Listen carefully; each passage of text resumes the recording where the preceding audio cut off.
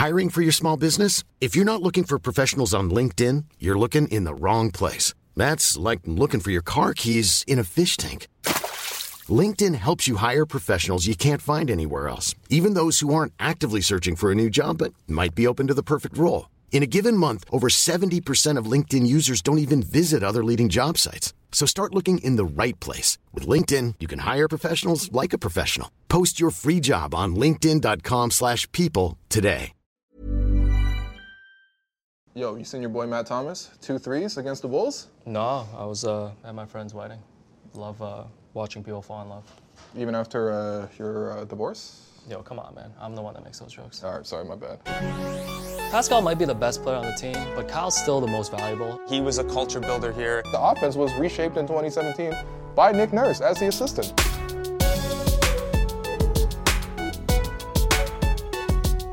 We're gonna take a segment that we did last week and make it into a whole thing. Okay. The Asian parent expectation check. So early in the season, 4 games in, want to run through some of the players and have you grade them and kind of talk about how they're doing so far. First player, Kyle. Kyle's been scoring at a really high rate so far this season. Missed most of training camp, all of that stuff. We were worried about how he was going to look coming into the season. What have you seen from Kyle that's been encouraging for you? I'm giving Kyle an A. Not an A+, because there are still things he can do a little bit better.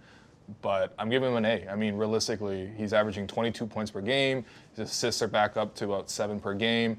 And the scoring is really huge. I mean, one thing that really stands out is the way he's attacking the basket, right? Like last season, he didn't have a single game where he averaged more than 10 free throws.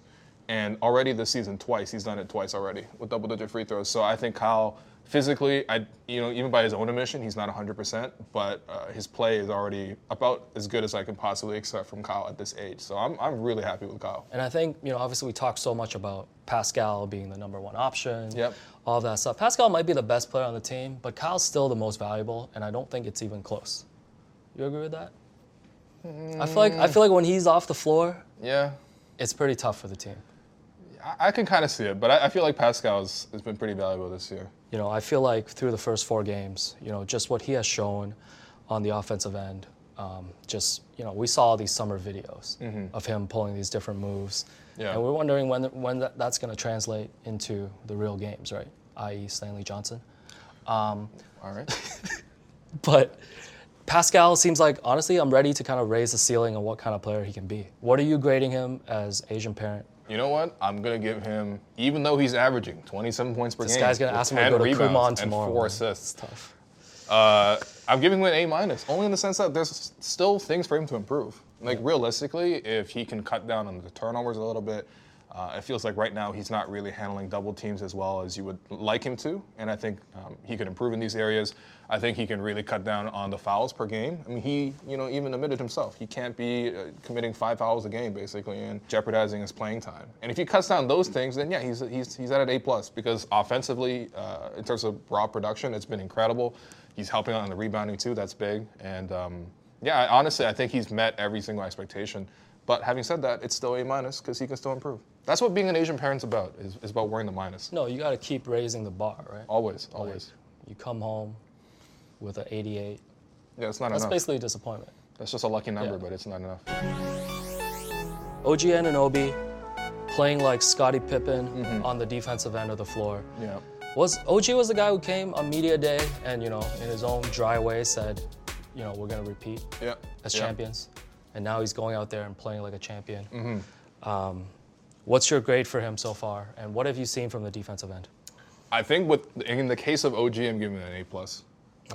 And only because super rare. it's relative to expectations, right? This is everything you ever wanted to see out of OG in terms of he's hitting the 3 at a consistent rate. He's over 40% for the season so far. He's making good moves in terms of driving to the basket, making good reads, playing off Pascal. Whenever Pascal gets doubled, it feels like OG's always cutting down the lane for a 2-handed dunk. And obviously the defense. I mean, the defense has been incredible, like you mentioned. I'm not saying he's Scottie Pippen level just yet, man. Maybe you can just chill about that. But Mr. 99.8 and all that. Yeah. But I mean, the last 2 games, 6 steals, 6 blocks. When do you even see that? No, it's... You know what I mean? He's been incredible. He's been the team's best defender, and he fits the starting lineup perfectly. And so on that front, I got to say OG Anunoby, A+. You're getting a new Xbox for Christmas. So Dwayne Casey making his return to Toronto again this week. I feel like in light of the Raptors winning a championship, we should kind of put into context what Dwayne's years here and what it meant to the franchise. So, felt like we should add an extra member to this group.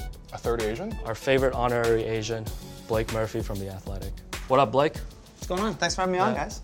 Great digs you got here. I didn't bring a fruit basket, I'm sorry. No, it's fine. Yeah, Red Pocket would have done too, but Yeah. you're still learning to be an Asian, so it's fine. It's okay. Did the producers not have a big enough couch for us, or what's going on? Wow. No, Being too demanding of a talent right now? No, I want to be close to Blake. We also had to frame the shot so both of mine and Will's heads can get in it. Yeah. Which is a challenge, I'm sure. Wow. So, here to talk about one of my favorite topics. I don't know if it's one of yours. Dwayne Casey. So, Is that one of your favorite topics? Why not? Why are you here then?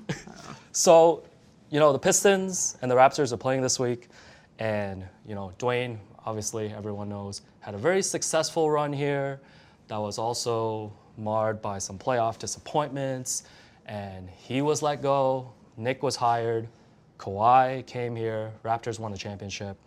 So before we even get into any of the specific things that Dwayne has said about the Raptors or about Nick in the past year, I'll ask you first, Blake, in the context of this kind of 6-7 year run that this Raptors have been on, how much credit do you think what Dwayne built here, how much credit do you think he deserves for the championship and the banner that the Raptors raised? I think he deserves a fair amount of credit for laying the foundation, right? He was a culture builder here. When he came in, they were openly tanking. They changed management regimes. They had to build from the ground floor up. And he was a huge part of that. He was a huge part of getting the buy-in from Kyle Lowry, helping DeMar DeRozan develop, and getting the pieces to fit around those guys so that once they did hit the ceiling, for that group, they were in a position to strike on a Kawhi thing, on a coaching change to where it made a meaningful difference. He had nothing to do with the 2018-19 team, but that foundation and that culture was there in part because of him. I think it's fair. I mean, really the only thing you can knock Dwayne for his tenure in Toronto is how the playoffs went, because it felt like no matter how far they went, every single playoff series was more difficult than it felt like it needed to be. I look back at the 7-game series against Indiana. I mean, it basically took a miracle by Norman Powell to get past that. And Frank Vogel. Thank you for not playing your starters, and Paul George. And then same year, the Heat series, that was one of the ugliest playoff series I've seen, actually, in modern times. And then you even go forward in terms of, the Cavaliers. Obviously, they were a better team than the Raptors. I don't think there was a real expectation to beat them. But to get swept essentially 3 straight times. I know one time they took 2 games, but even LeBron said, I've been in adverse situations. This is not one of them. It just always felt like in the playoffs, the Raptors would really fall down 1 or 2 notches. And it really felt like, in a couple of those series, the Raptors could have made better coaching decisions to sort of at least offset the difference between them and what their sort of expectation was. Start P.J. Tucker. Start P.J. Tucker a little bit earlier. Who knows? Maybe not a whole Lorenzo Brown fourth quarter. I don't know. Tyler Hansbrough. Surprise starter Tyler Hansbrough. John Salmons versus what's his name? Joe Johnson. I don't want to hear that name. Do you think the criticisms about him and the Raptors' playoff performances and him taking a lot of the blame, do you think that's fair? Do you think they're overblown? I think you're the head coach, right? It ends with you. You have to take some of the blame, just like you'd get the credit when things went well. He wasn't alone. Kyle Lowry at times shot poorly. Usually still drove positive performance for the team. For sure. DeMar DeRozan, historically one of the biggest drop-offs regular season to playoffs of any player. You use the term modern times. We'll say modern times. I wasn't watching basketball in pre-modern times, but he was born in 2000. Yeah. You didn't even watch Vince Carter. Don't expose me, please. I love Vince and what he did in Toronto. That I watched. That I was definitely in Canada for. But yeah, it's a shared blame, just like it's a shared credit, right? I see a lot of the same plays that we ran for the last 4 or 5 years being run. And so not a lot of changes from that standpoint. We probably wouldn't be talking about this still if, weren't for some of the comments that Dwayne has continued to make whenever he's had a chance to talk about it. So I just wanted to pull up some of these comments that he's brought up. So most recently, he was talking to Michael Lee at The Athletic. And, part of the quote that Dwayne told Michael Lee was that, about the Raptors, they were running the same offense, same defense, same philosophy, same things we built there for 7 years, so it enthused me. Will, when you read that comment, what was your reaction? You know, it was funny because the rest of the interview, I thought Dwayne was pretty gracious and tried to take the high road. But I feel like this is sort of a pattern with Dwayne where he will say like 95% positive and nice things and then just like sneak in a little dig. Like, you know what? That actually was the same offense, same defense. If I had these players, I would have won the title too. Essentially, that was the connotation.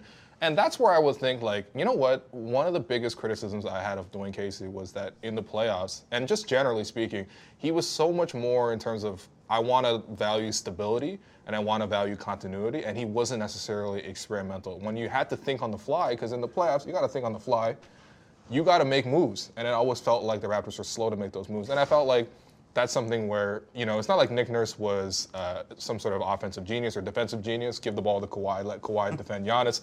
I mean, you and I could have done that. But also at the same time, he came out with very out-of-the-box ideas, like literally a box and one in the finals. You know what I mean? And these are kind of the things I felt like, no, it wasn't the same offense. It wasn't the same defense. I mean, really, the offense was reshaped in 2017 by Nick Nurse as the assistant. See, I think to me it highlights what Casey's strengths and weaknesses are. The Yeah. fact that he looks at that entire season and playoff run and sees this was the base offense, this was the base defense, this bit of personnel changed, it would have been the exact same if I was there.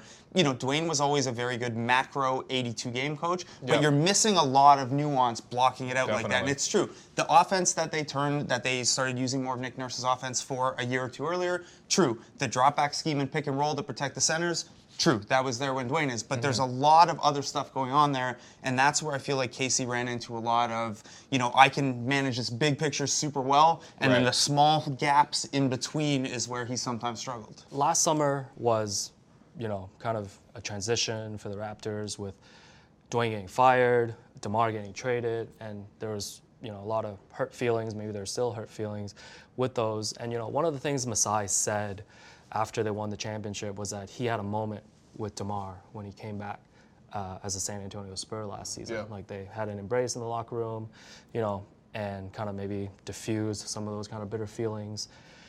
With Dwayne, it seems like, you know, the Raptors and Dwayne haven't kind of reached that point yet.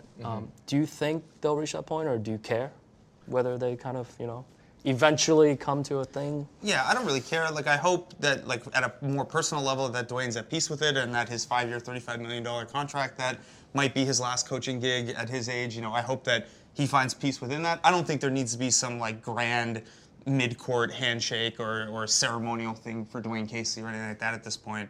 I just hope more for him he comes to terms with it. I'm just and saying, he's cool with it. if Terrence Ross can get a video tribute, Oh, he'll probably maybe get it. Dwayne He'll should probably get one He'll too. probably get a video. Yeah. I think they're going to do a video for literally everyone. Yeah. Are they going to show the footage of Masai yelling at him again? Or? Thank you, Blake, for coming on and dropping your knowledge. Everyone should check out his work at The Athletic.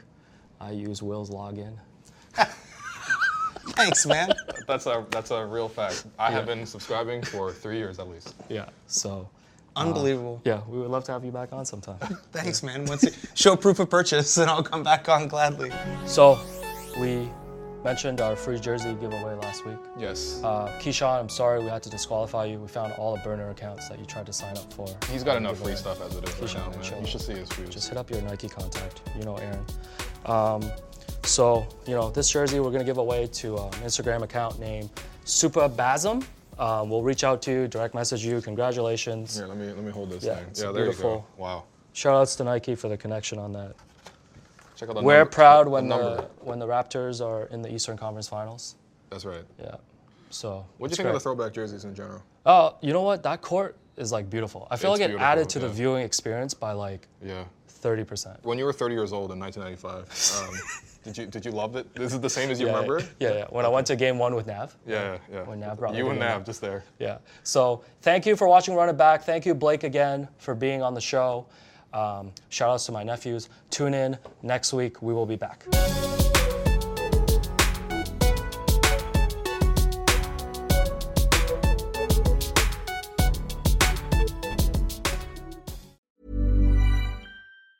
Hi, I'm Daniel, founder of Pretty Litter. Did you know cats tend to hide symptoms of sickness and pain? I learned this the hard way after losing my cat, Gingy. So I created Pretty Litter, a health monitoring litter that helps detect early signs of illness by changing colors, saving you money and potentially your cat's life. Pretty Litter is veterinarian developed, and it's the easiest way to keep tabs on your fur baby's health right at home. Go to prettylitter.com and use code ACAST for 20% off your first order and a free cat toy. Terms and conditions apply. See site for details.